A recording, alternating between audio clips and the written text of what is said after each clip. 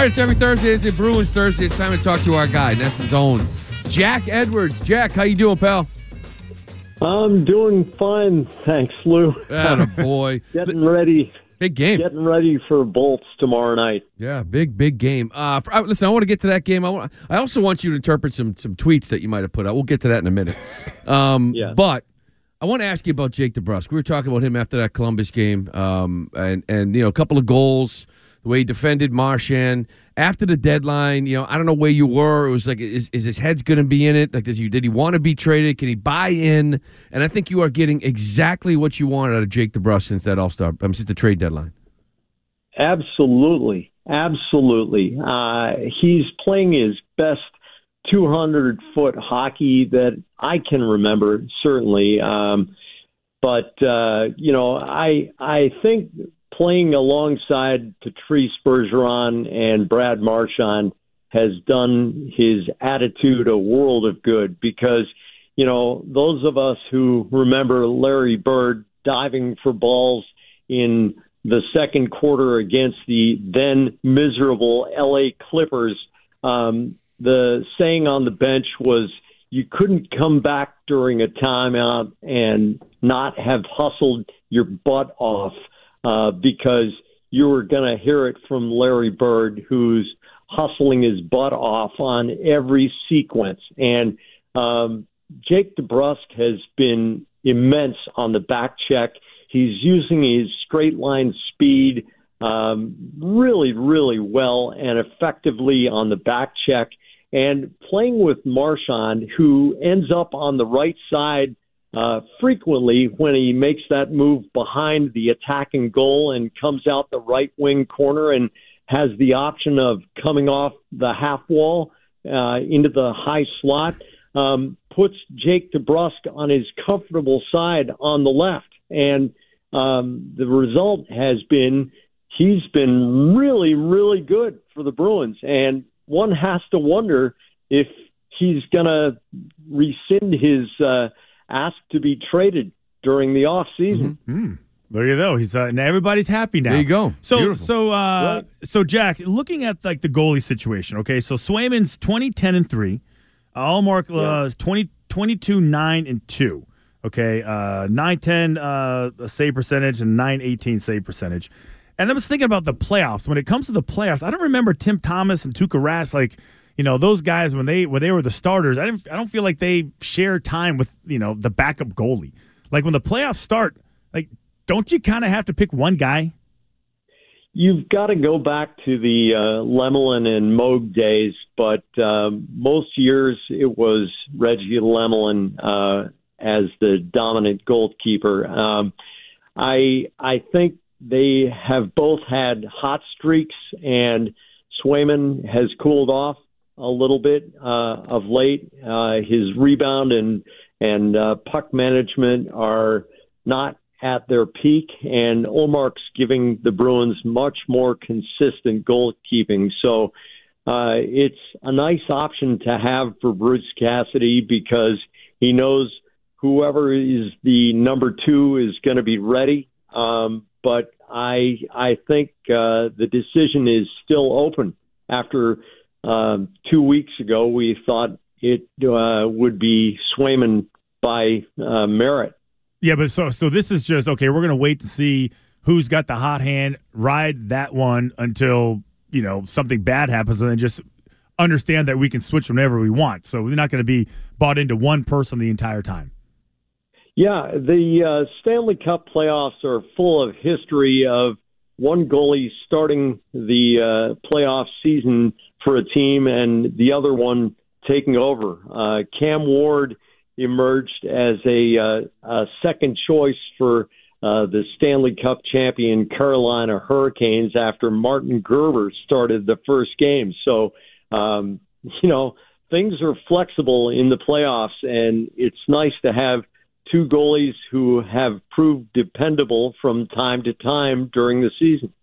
So, Jack, I know it's you got 12 games left, so I guess that there's a couple of injuries. It's now better now, I guess, than in about 3 weeks or so. But I just saw that the Bruins just announced that Pasta is actually out for Friday night's game. So I guess I would ask you, and Lindholm's another one that left that game against Detroit. Are you concerned about either one of these two guys? Yeah. Legitimate concern because both of those guys are vital. Lindholm has changed the entire team's outlook, and best of all, he's freed Charlie McAvoy to race up the ice at will. And Lindholm said his trade from Anaheim, where he was basically a mentor for a promising rookie defenseman by the name of Jamie Drysdale, to be paired with McAvoy allows him to play more to his instincts. And a 28-year-old veteran defenseman is going to be a valuable gear in the Bruins' transmission in the playoffs. And Pastrnak, it goes unsaid how valuable he is.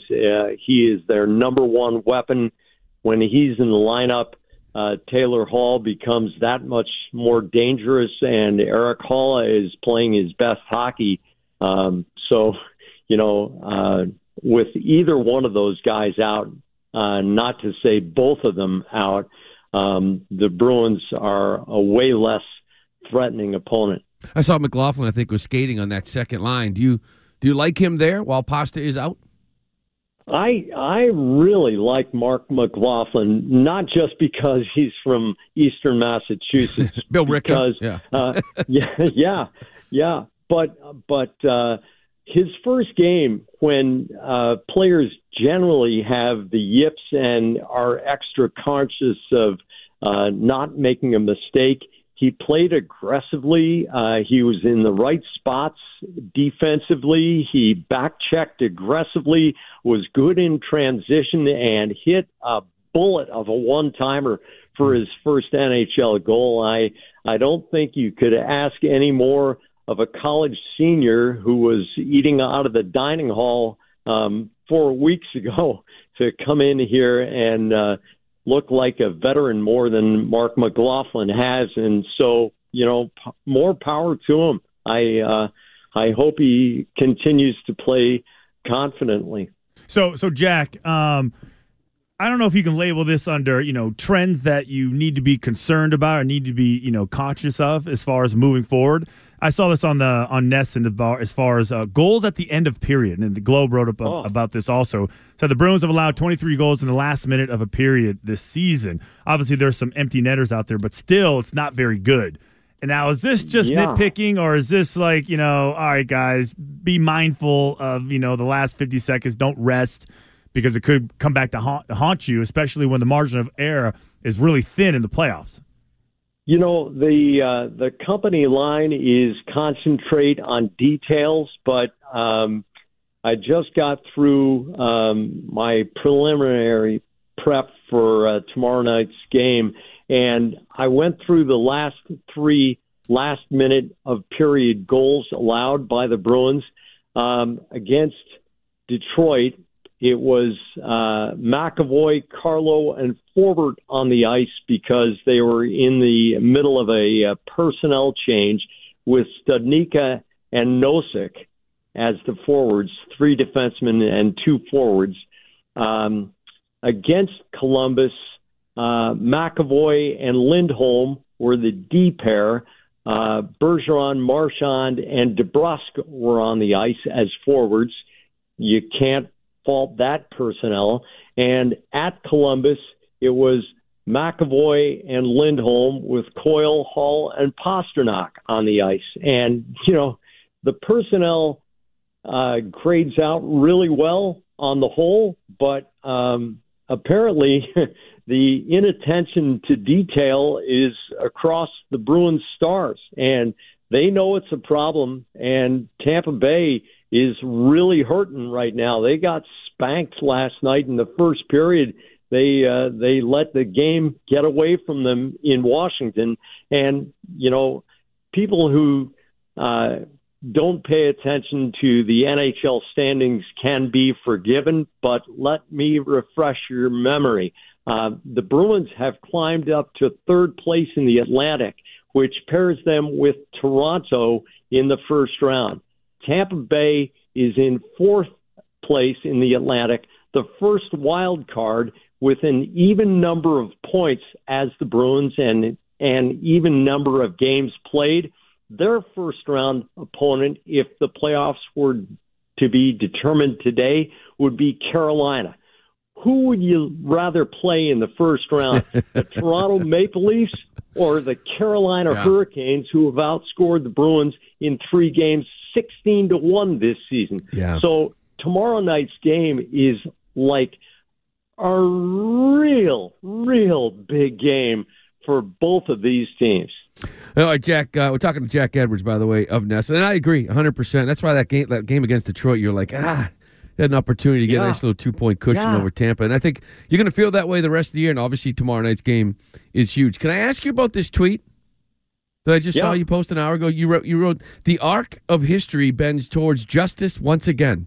May the shards of the shattered glass make that reinforced concrete ceiling fall on those who called out nay.